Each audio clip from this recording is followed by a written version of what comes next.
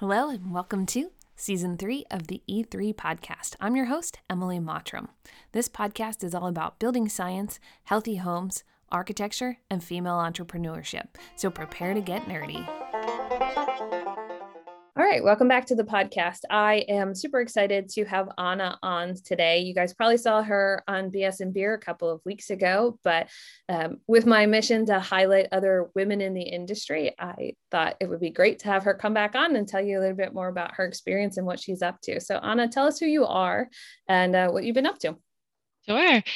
So my name's Anna. I work for Maine Passive House in the Western Foothills up near Bethel. We build passive constructions, as you could imagine, mostly residential. I've worked there for 3.5 to 4 years now. And I started as an apprentice with absolutely no building experience. And then now I'm working as a site supervisor, carpenter, project manager blend. So still on the job, still working hard, just also thinking about work when I leave work now. That's the unfortunate downside to moving up in position is it goes home with you too. Yep. So it's really cool to hear that you started with zero experience. So first of all, the company that you work for was like, sure, we'll hire you, we'll train you, right? So that's a hard thing in the construction industry right now because a lot of people are so busy. They're really looking for people that have more experience, but we spent so little time training the other people, right? That there aren't people that have experience. So it's pretty awesome that that you kind of jumped in with no experience. What was your background beforehand? You said one day, I'm going to go work in construction. Oh, well, I guess I went to college. I studied chemistry, weird tangent, and then decided I really didn't want to do lab work. And there was this really awesome program where you could do 3 years at a liberal arts, 2 years at an engineering school and get 2 bachelors. So I transferred to an environmental engineering degree and went to South Korea and worked for a company trying to pitch real estate investment in green buildings. And through them, met a bunch of really awesome people, built a thesis for my last year in engineering school, and then focused my senior year on building energy.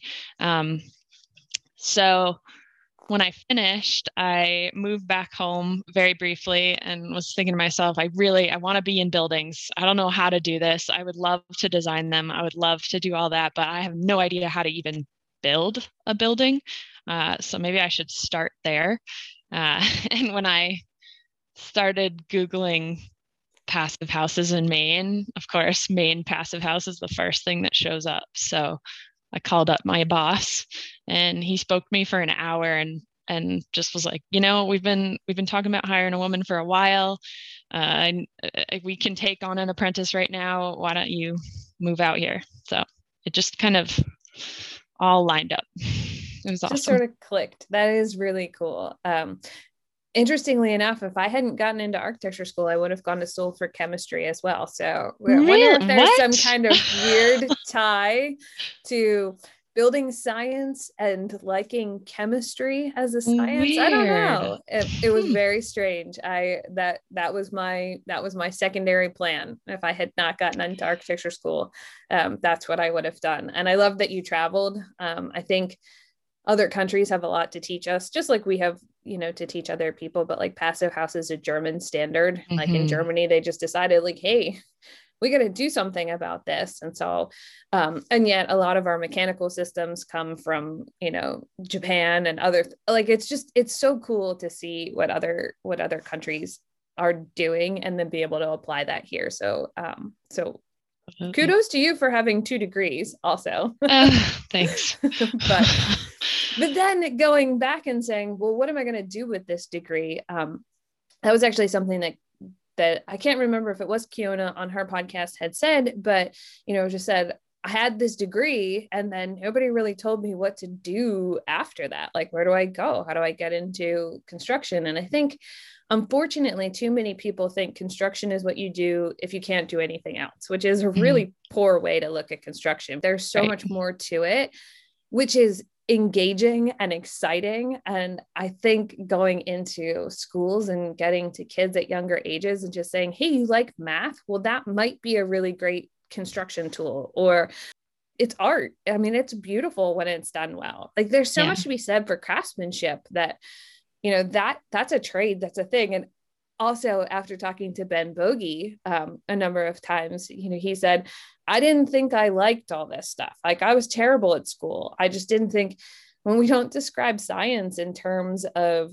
building, of practical things, of applications that people might really enjoy, right? And so it's like, oh, I was terrible at science in school, there's no way I would like that. Well, maybe if they explained it, like I didn't love calculus until I took structures, where I was like, oh, I see how I'm applying this calculus. This makes so much more sense. Otherwise there's just a bunch of numbers and some context. Yeah. So for sure. So I think it's really cool. But as part of that, it sounds like you've been teaching some workshops and classes. So tell us a little bit about your first workshop and then other workshops that you have coming up. Sure.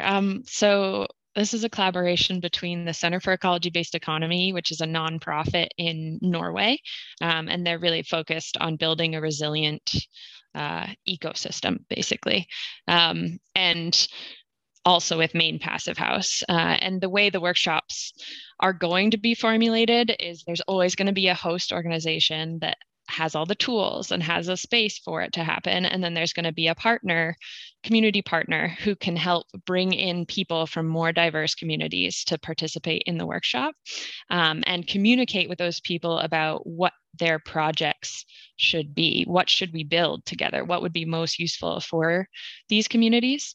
So the first one, the pilot, was last fall.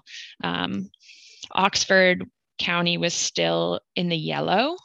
So we masked up, we took temperatures, we were like super cautious about it. And we were working in Maine Passive House's workshop, which is this barn we've recently renovated in Bryant Pond, but before it was the framing and sheathing boards with like 1/2-inch gaps everywhere. So we were like, oh, it's well ventilated, we're okay. So we brought a bunch of women together. I think it was 16 women, and the workshop was taught by 5 women in the community, myself, my coworker Katrina, and then my mother, who is a homeowner and a home builder, and her father was a carpenter, and 2 women from the community in Norway and Otisfield, Diana and Seal, and the 2 of them have built really awesome houses for themselves. Seal's is a straw bale house. And so the 5 of us came together.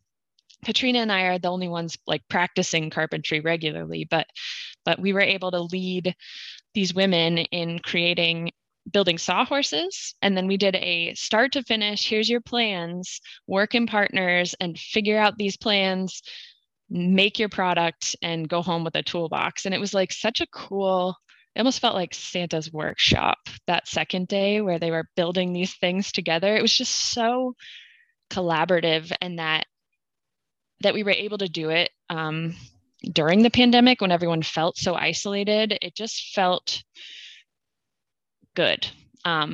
So we're hoping for more. We're going to time them a little bit closer to, maximum capacity for vaccines so that we're not, fighting the tide too much. But we're thinking father-daughter. We're thinking framing, hand tools and sharpening tools. And of course, more women's builds. So I'm really excited about it. That's super exciting. 16 women. That's awesome that you got the word out and then you had that turnaround. I think it was last year. It might have even been the year before on the podcast. I had Heather on. She owns Thompson Johnson Woodworks. And she said, the most common complaint she has is that women will come to her and say, like, I have no experience, I'll work for free. And it's like, no, nobody's working for free. Everybody starts with no experience. Okay, maybe your dad was a builder and you come and maybe you do have some more experience, but like nobody has any experience, so nobody should be working for free. And so the fact that you're offering workshops where if somebody wanted to just try it out and say like, okay, is this even a direction I want to go in? Like, am I afraid to try this? That they could go to a workshop and just, first hands-on experience. My high school had shop class all through high school. So I built a lot of stuff all through high school. And then Penn State was you had to build your own models and stuff in the wood shop. So we had 5 years of wood shop as well while we were in school. So I used a lot of tools in the shop, and we did Habitat for Humanity type stuff over the summers with my grandfather.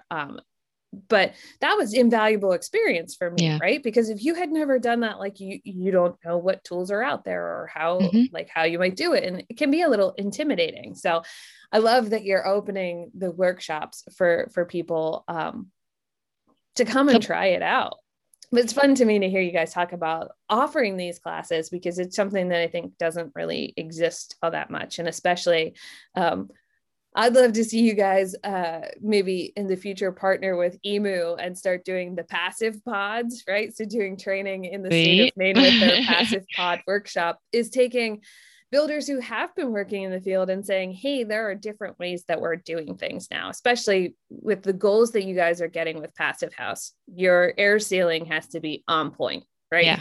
There are so many things that you guys are doing with tapes or sealants, or just the way that you put things together to make it easier to air seal. I don't know if it was you or Jesper that said it during the BS and beer. Like, it's the difference between, wrapping a pitchfork or wrapping a pitchfork in a box, right? Sometimes the way you make these details, you can make them really easy for yourself, or you can make them extremely difficult. And it's kind of fun to think that, if workshops become a thing that you guys do, that you could also be offering, for other people to do training locally in some better building practices, right? Because that's what we're all going for. I mean, you guys are at the I don't want to say top end, but you're at the forefront of what people are doing for air sealing. And so, what are some of the things that you guys are doing with Passive House Maine that you feel are a little bit different than, the norm, right? Because you think Norway. When I think Norway, I think, man, you're kind of in the sticks of Maine, right? You're getting out there. And so you don't think, oh, people are building Passive House, but clearly they are. You guys have built a business in your area. So what's different about what you guys are doing, do you think? I guess one of the things is we're very, very careful about the materials that we choose to work with. And when we collaborate with architects, we are definitely like pushing to use certain things and not others. We're especially focusing on toxicity and VOC and off-gassing and that sort of thing, as well as the embodied carbon of those materials. We use a lot of engineered floor joists for our constructions. So they never go in the floor, which is kind of hilarious, but another like kind of little gimmick. We do tons of wood siding, which isn't as common in this area. We get a lot more of vinyl or like a cement fiber or whatever. Yeah, and we definitely use rough sawn whenever possible. So it's a lot of it is material choice, I think.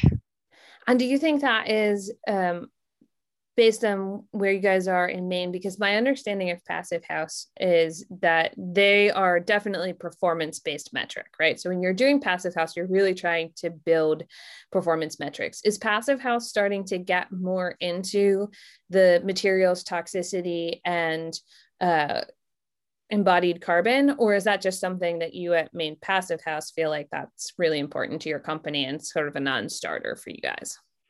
I think it's us. I think Maine Passive is just very attentive to it. We're part of the NESI community, and that's definitely a conversation that they've been carrying since I think 2019 or so. Their keynote speaker was from Bensonwood, I believe. But that It's definitely something we care about for sure. I'm not sure that the Passive House standards really reflect the choice of materials. You can build a really high performance house that has worse embodied carbon than a code built one, just based on those materials you choose. So I don't think we've caught up in the standard yet. Yeah.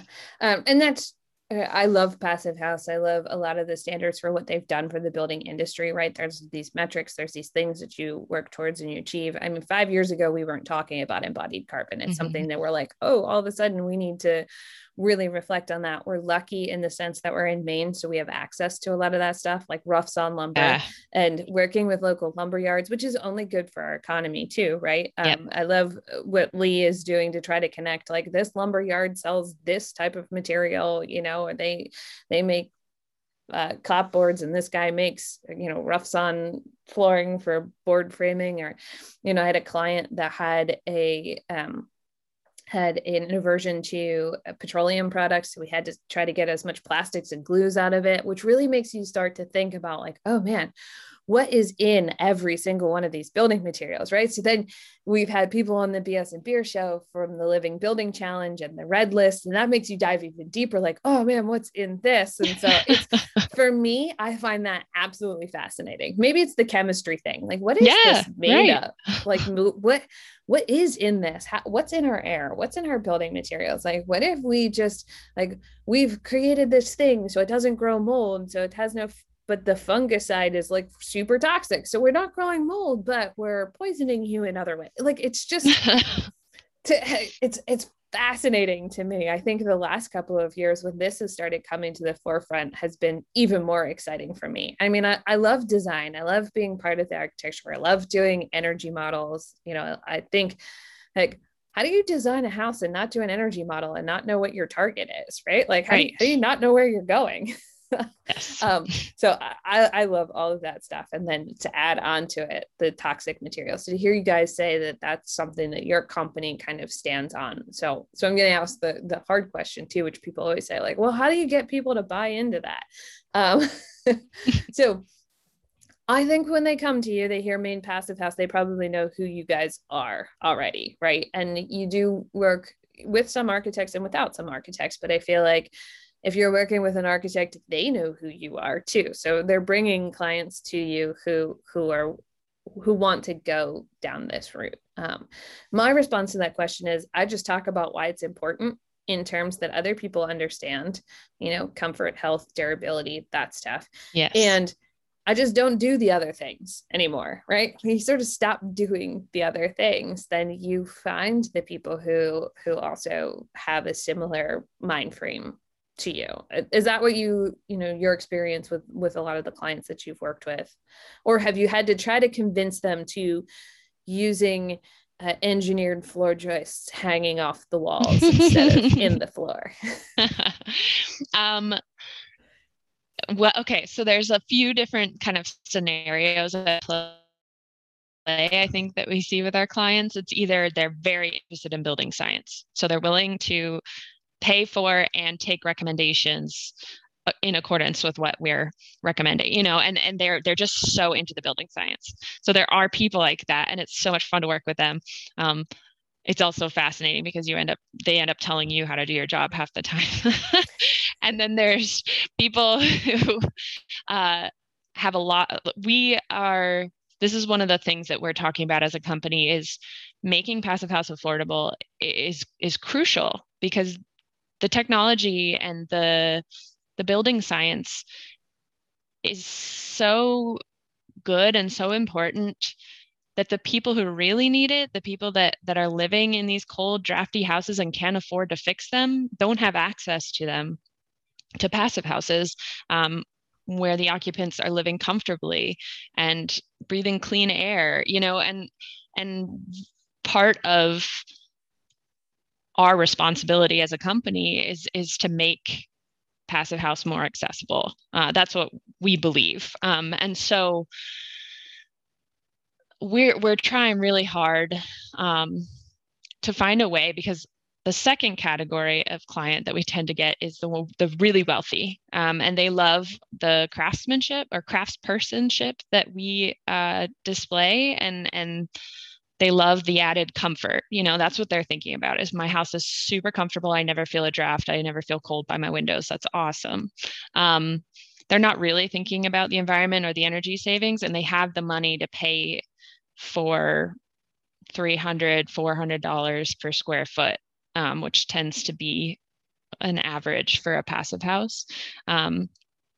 So we're talking a lot about structuring our business model to build for these people who can afford it, and then bankroll off of those projects more affordable ones that are accessible to other people, because I think that's really where we want to go. We're not ignoring the fact that there's a market already. We want to participate in that market, but we also want to give back in a way. So there's two types. There's probably three. I don't remember what the third one was, but I think that's where we're all at, right? So you have we'll call them the living building challenge people, right? Who have to change the field of building. And then you have all the people who benefit from those changes by saying like, okay, we've built this 6 different ways. We now know which is the most cost effective way to do this. Like, this is a simpler system, or this is, whatever. For a number of years, I've been doing a plan set for the self-help homeownership program with a community action agency. And those homeowners with a site supervisor build their own house. But like, they're out there, they're dense packing their walls, right? I mean, they're using more environmentally friendly materials.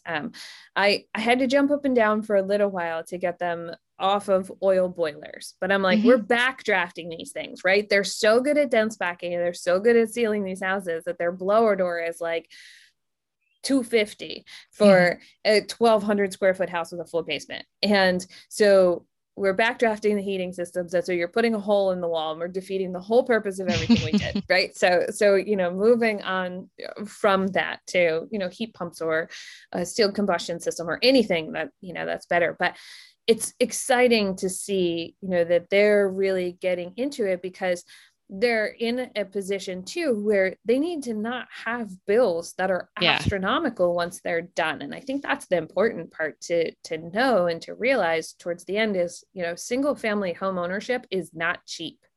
So if we're not providing houses that are better and affordable to live in, and maybe even, with the passive house metric is maybe it's a little bit more expensive for the first owner. But if we stop building disposable housing, then it'll be more cost effective for the second, third, fifth generation owner, right? And that they become legacy properties that get handed down, that aren't falling apart in 20 years, right? In 20 years, it gets handed down or gets sold, and the next owner has all of those same benefits, right? Yeah. And the only downside to that, which is when I was working as an energy or doing a lot more energy work, I saw my first and only ever double envelope house. And the owners had no idea how it actually worked. It was built in the 70s. It didn't come with any instructions. And I mean, it's not really how we've learned. It's not the best system anyway. But it works in a very specific way. Like, the thing in the front is not a patio that you hang out on. It is a solar heating system. And, the crawl space and the vents in the back are meant to draw the air through the house, right? That big fan in the ceiling has a very specific purpose. And they just had all kinds of problems with this house because they had no idea how it actually worked. Yeah. I was going to say, that's the only scary part about turning over high performance houses. I feel like the QR code on the back of the mechanical room door that like adds maintenance to your calendar automatically and tells you how all the systems run would be critical for house turnover. Yeah, we do homeowners manuals. Yeah. But obviously they're paper, so they're probably just going to get lost one day. But the QR code. At least you do the manual, right? Like, so many people don't even get the manual with the house. So even the first owners don't know how the ERV works, right? They shut it out. Like in Passive House, I'm sure that you have some kind of mechanical ventilation system in every house that you do because they're so tight. And if they don't operate the ventilation system, they could have issues. And so, and I just like the idea of the QR code and the maintenance schedule because it's really easy to forget to replace a filter or to like, oops, I didn't call the guy this year to clean out the, if you have heat pumps, the compressor, right? And then you had a mouse that thought this was a great place and it built a nest in your outdoor compressor. And now you've got coil issues or you didn't realize that the reason something was flashing was because, maybe you had a bad compressor and you had a freon leak and, it's empty and you're using a ton of energy to run something that has the load, like has a 6,000 kBTU load, right? Yeah. And you're like, why does this cost so much? This is supposed to be, So for me, I think mechanicals are just the next step of understanding for people, but we need to make it easy. And that's the point of Passive House, right? Is that you have very few mechanicals and it's supposed to be really, really streamlined for people to use and really quiet and all those things. There are more Wi-Fi phone compatible products coming out now too. I think it's just going to get easier. Yeah. Are you guys getting anything from Europe that's different than the systems that people have been using? Because right in the Passive House community, I feel like maybe you have access to newer technology before the rest of us. Like anything new coming across the board that we haven't heard about yet? Like as I talk to more mechanical people, because for some reason I'm oddly fascinated by mechanical things, and they're starting to talk about, a couple of years ago, heat pumps were like, this is the end all be all. It's the next solution. And it's this great thing. And now we're like, oh, well, maybe having all these refrigerant lines running through places isn't the best idea. So, I know there's some CO2 systems that are maybe coming across the pond at some point or any other. I know you guys use the Lunos. Yep. Systems. Use Lunos. Yeah. Zehnder just they have the self-contained ductless unit that just started out on the market. That's pretty cool. I haven't compared it to the Lunos yet. We haven't used it. They also have the Q model, which is the one that's compatible with your phone. And then there's in Canada, the company I know about, I know there's a couple up there, but the company I know about is Minute Air, and they have they do ventilation and supply air heating in a single unit instead of having heat pumps and your ventilation unit. You're preheating the air as it comes into the room or pre-cooling the air, I guess. Have you guys gotten to use one of those yet? I've heard a couple of people have tried to spec them and get them into projects, but I haven't heard of anybody who's been successful with it yet. It seems like a great technology. And I know that they do something similar. Like that was the original Passive House idea, right? Yes, was that you could just preheat the ventilation air and that would be enough. Now I know our climate zones here, especially in Maine, we can't quite get there. Like we haven't quite, but if Canada is doing it, we should be able to. Yeah. I mean, it was surprising to me to find out that most of the numbers that you see on your Passive House, at least the German standard, are based on preheating your supply air. Because it was always in my head that it was just one of these arbitrary things, but that kind of made it click for me. But this place, we've actually hit the numbers I think that we need for the size of these systems on quite a few of our houses. We just don't have local distributors or installers. We've asked our plumbing and heating guys if they would be willing to put one of these in, and none of them are comfortable like tackling it the first time. So I think that's been, I think, a problem. I think that's a problem kind of across the board as far as mechanical systems go everywhere is, even with us with putting in heat pumps is, then they want to put one in every room and they're concerned about distribution. Oversized all and I'm the like, time. My energy model says this house has like an 11,000 BTU load, total. So no, I don't want to put a 36,000 BTU unit in here. And One thing I think that people are forgetting is we like our bedrooms to be a little bit cooler, right? So it's kind of okay if it's not quite as warm. And no, the mechanical system isn't redistributing the air, but it is a little bit, it's making somewhat of a dent. And so we often will put up some backup heat in the bathrooms because who wants to be cold in the bathroom? Right. But otherwise, people are like, oh, what do you mean you only have, well, this house has 3 heat pumps. Technically, there's one in the basement for moisture issues, doesn't run very often. We have one on the first floor that heats the house, and we have one on the second floor that cools the house on those days when it's like, really humid. It's not even hot, it's just humid, and so it runs a little bit more, right? And they're like, how does that work? And I'm like, it works fine, I've never had a complaint. Like, it just, all the other surfaces stay warm or stay cool if you shade properly and you orient the house the right direction and you've got the right kind of windows. And I'm so glad that triple pane windows are now making it here at a totally competitive cost. And the only downside is having to wait, which usually is fine in the original timeline until you accidentally made a mistake or want to add another window. That's when it gets a little tricky. That's tricky. I know. I'm actually reviewing a window schedule right now for a job, and it's like meticulous. Like, I won't do it too late at night. I won't do it like uncaffeinated. I have to be focused. It's so important too, because it's we have one house that it's almost done now, and we have European tilt and turn windows that we got from Steve at Performance Building Supply. They're absolutely phenomenal, and I don't know how we missed this. I looked at it, he looked at it, the builder looked at it, and we still ended up with 2 windows that are next to each other but not molded together, and they're the same size. So they said, oh, you have 2 of this window, right? And so they open the same way instead of like this. And it was like, oh no. And it's right over the kitchen sink, so one window can't open to the middle. And we're like, oh no. So we have since gotten the replacement window. It's totally fine. Looks great. We just have an extra window kicking around now. We'll use it in another project. It's not a problem. But I was like, how did we miss that? I didn't even notice. Like, yep, we have 2 of those windows. That's great.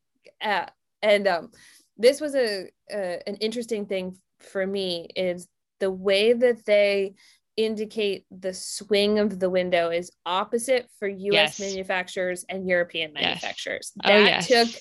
That took me a minute. I'm like, why are all these windows backwards? And then I'm like, oh, they're not backwards. That's just their graphic. So then I had to change the graphic on the plans to make sure that they were shown opening in the same direction, so they didn't all get installed in the wrong places. That is so nice of you. Like, right now I'm like drawing the swing out for myself, because the architect's showing me exterior pointing toward the hinge, and I'm getting interior pointing towards the handle. I'm like, and you're like, wait, is that the right? Wait, yes, that's the right. Okay, we're good. Okay. Right. And it's so funny, how did window schedules become so challenging? Or for me, I changed the normal convention for labeling windows is, letters and numbers or whatever, and different types of windows. And I label them based on the side of the house they're on. Yes. And a number. So it's like South 1, South 2, South 3. So it's pretty evident where they're supposed to go. Yes. Which I actually only started doing because I could enter them in my energy model. That's what I was going to say. Is this about energy modeling? Because that's what we do too. It is. It's this convention, but it's made it actually really easy on the job site too, because then they know the sides of the house based on the solar orientation. And so like, oh, these are south windows. Okay, they go in this wall. And so it actually made sense on the job site as well as for the energy model, but I started doing it for the energy model because I was like, I need to know which side of the house this is on, and I don't want to have to look it up every time. I'm like, which window is G15? Like, that doesn't mean anything to me. So, well, I think that's really cool. You're so integrated into the energy modeling portion of it and the building side of it that you've made it streamlined in that way. For me, where I went to architecture school, and then I worked in Washington, D.C. for a couple of years. And then I moved to Maine, and I was like, I worked for a high-end residential designer in D.C. They didn't care as much about it. So I moved to Maine, and I thought, I really am, I'm really interested in this. And so I want to work for an architect who does more energy related work. And then the market got really bad in 2009. And so I went and did energy auditing and more energy work on the side as I started my own practice. And I felt like that was the point at which it clicked for me on how to design with energy in mind from the very beginning versus designing something and then trying to figure out how to make it efficient afterwards, which seems counterintuitive. So then I'm like, if that's how I'm designing, how does that then translate to what I'm drawing and indicating to someone else? And so doesn't mean my drawings are perfect by any means, but I've at least adapted a couple of conventions that I think make it easy to understand, that there's the orientation was important for the energy model, the insulation is important. And whether the client hires me to come and do construction administration and be on site or not, I go to the job site anyway, because that's how you learn and how you hear. And like, this detail was bad, or this detail worked out great. This is awesome. So you learn something new on every project, or at least I do. So but anyway, I feel like I talked way more than you did. Is there anything else that you guys are working on or that you're super excited about that's coming up for Maine Passive House?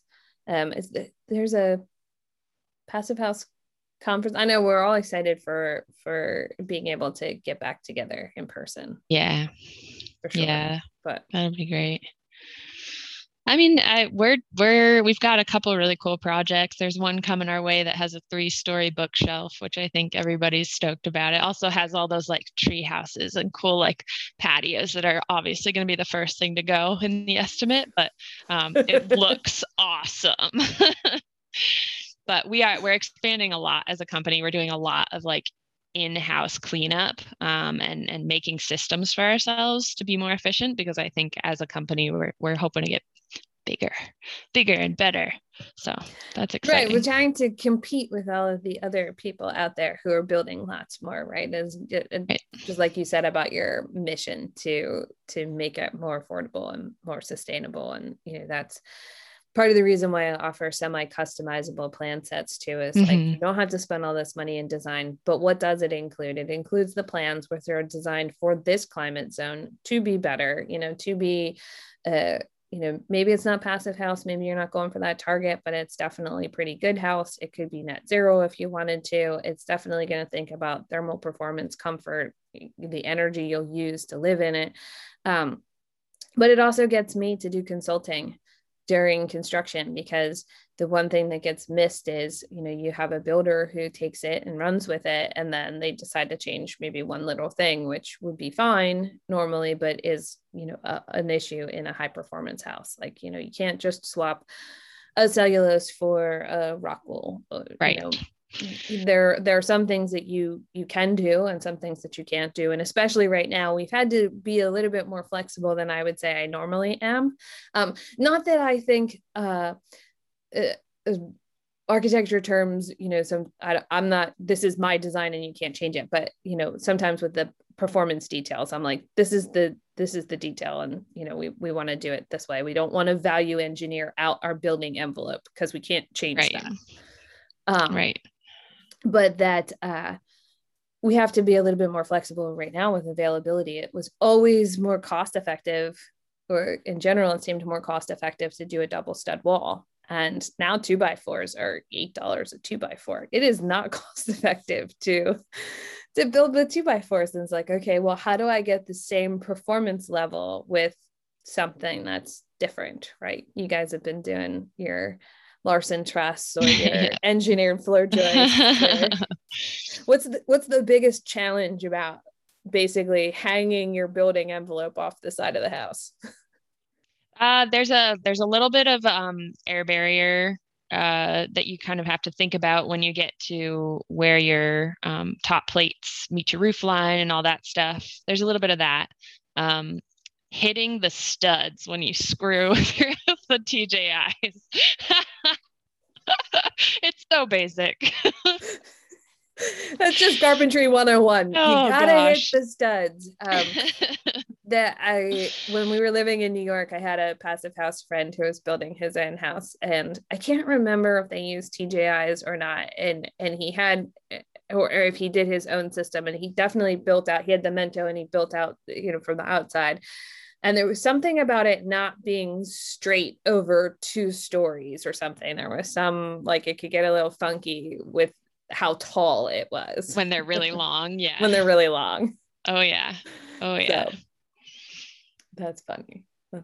So, and my friend Bob in Vermont has been doing a lot of similar Larson Truss. How do we make this? Like, what's the easiest way to do it? So it's been kind of fun to watch everybody rethink the wall system and like, how do we do it so that it's easy, that it's cost effective, that people get it, that we're making these durable details that last a long time.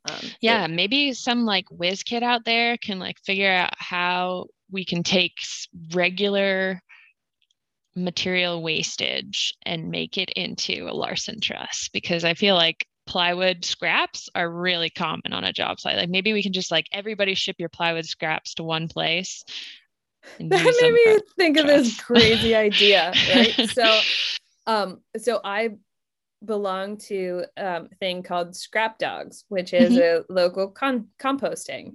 So they come and they pick up our food waste to try to divert food waste from the waste stream, because people are like, oh, it just breaks down. That's totally fine. But it actually turns to soup and makes things harder to break down in the waste stream. So taking our food waste out of the waste stream is actually really helpful. And so they come, they pick it up, they turn it into compost, and then they bring you compost back, right? So you get compost for it. Oh, how nice. You just need somebody to be the scrap dog for construction scrap. Somebody who just comes around, they've got a big old hauler, and they just come through and they pick up all the scrap, and then they turn that scrap into, it's the same with the people somewhere in the South who just, their city might have even been in New Orleans, the city wouldn't recycle glass, so they just started picking up everybody's glass and they turned it into glass sand and all kinds of other stuff, and they started recycling it. Like, just need an out of the box thought. There you go. There's a whole nother business for you guys. You hire somebody with a dump trailer to just go around to everybody's job site. You don't have to take it to either the recycling facility if you do that, or take it to the other people who are taking it to the dump, right? Somebody comes and picks it up, and that's always the thing that I love about like Bensonwood and some of the panelized companies is their offcuts that they have, they put in a pile and they use that for blocking and other things, right? The idea of zero waste in the panelized factory is, and things they can't use, putting into the wood stove, and or in Vermont, because they're very backwoods in Vermont, they put all their scraps, I think, at the end of the driveway, and all the neighbors who all have wood stoves just picked it up and burned it, right? You got wood siding, it doesn't have anything in it. If you got regular lumber, so the neighbors were all super happy with their job site because they heated their homes for, not that we want to promote a lot of wood heating, but lots of people have that. So I guess it's a better use than other things. But that's a great idea. You should start that little side business. Oh gosh, me and all my free time. Right? That's the problem. I'm full of all kinds of ideas. Got all the ideas. I love the idea of the QR code. I need somebody else to actually make it happen. Here's your idea. Somebody do it. Help me. Help me. So that would be awesome. Zero waste scrap dogs for plywood scraps, and then turn them into Larson trusses or some odd version of a T-stud. Yes. Very cool. Very cool. Well, I know you're busy, so you probably have a million things to do, as you just said, with all your free time. I appreciate you coming on and just chatting today. It's always good for me to hear what other people are doing in the field, and what your company stands for and says, like, this is a non-starter. This is what we think the market needs. This is what we think people should be asking for. And just highlight that. So thank you. Yeah. Thank you for having me. Absolutely. Anytime. You're welcome to come back anytime, talk about anything you want to. And definitely reach out if you're planning another event and you want to come on and promote your event coming up. I'd love to have you back. Awesome. Thank you, Emily. Thanks for tuning in for season 3 of the podcast. If you want more information on the guests, check out the show notes. If you want to contact me with a question, a comment, or a suggestion for the show, reach out, emily@mottrumarch.com. You can find me on Instagram, mottrumarch, or on LinkedIn, Emily Mottrum. And you can find me on Thursday nights at the BS and Beer Show, so come join us live one week. Until then, stay nerdy.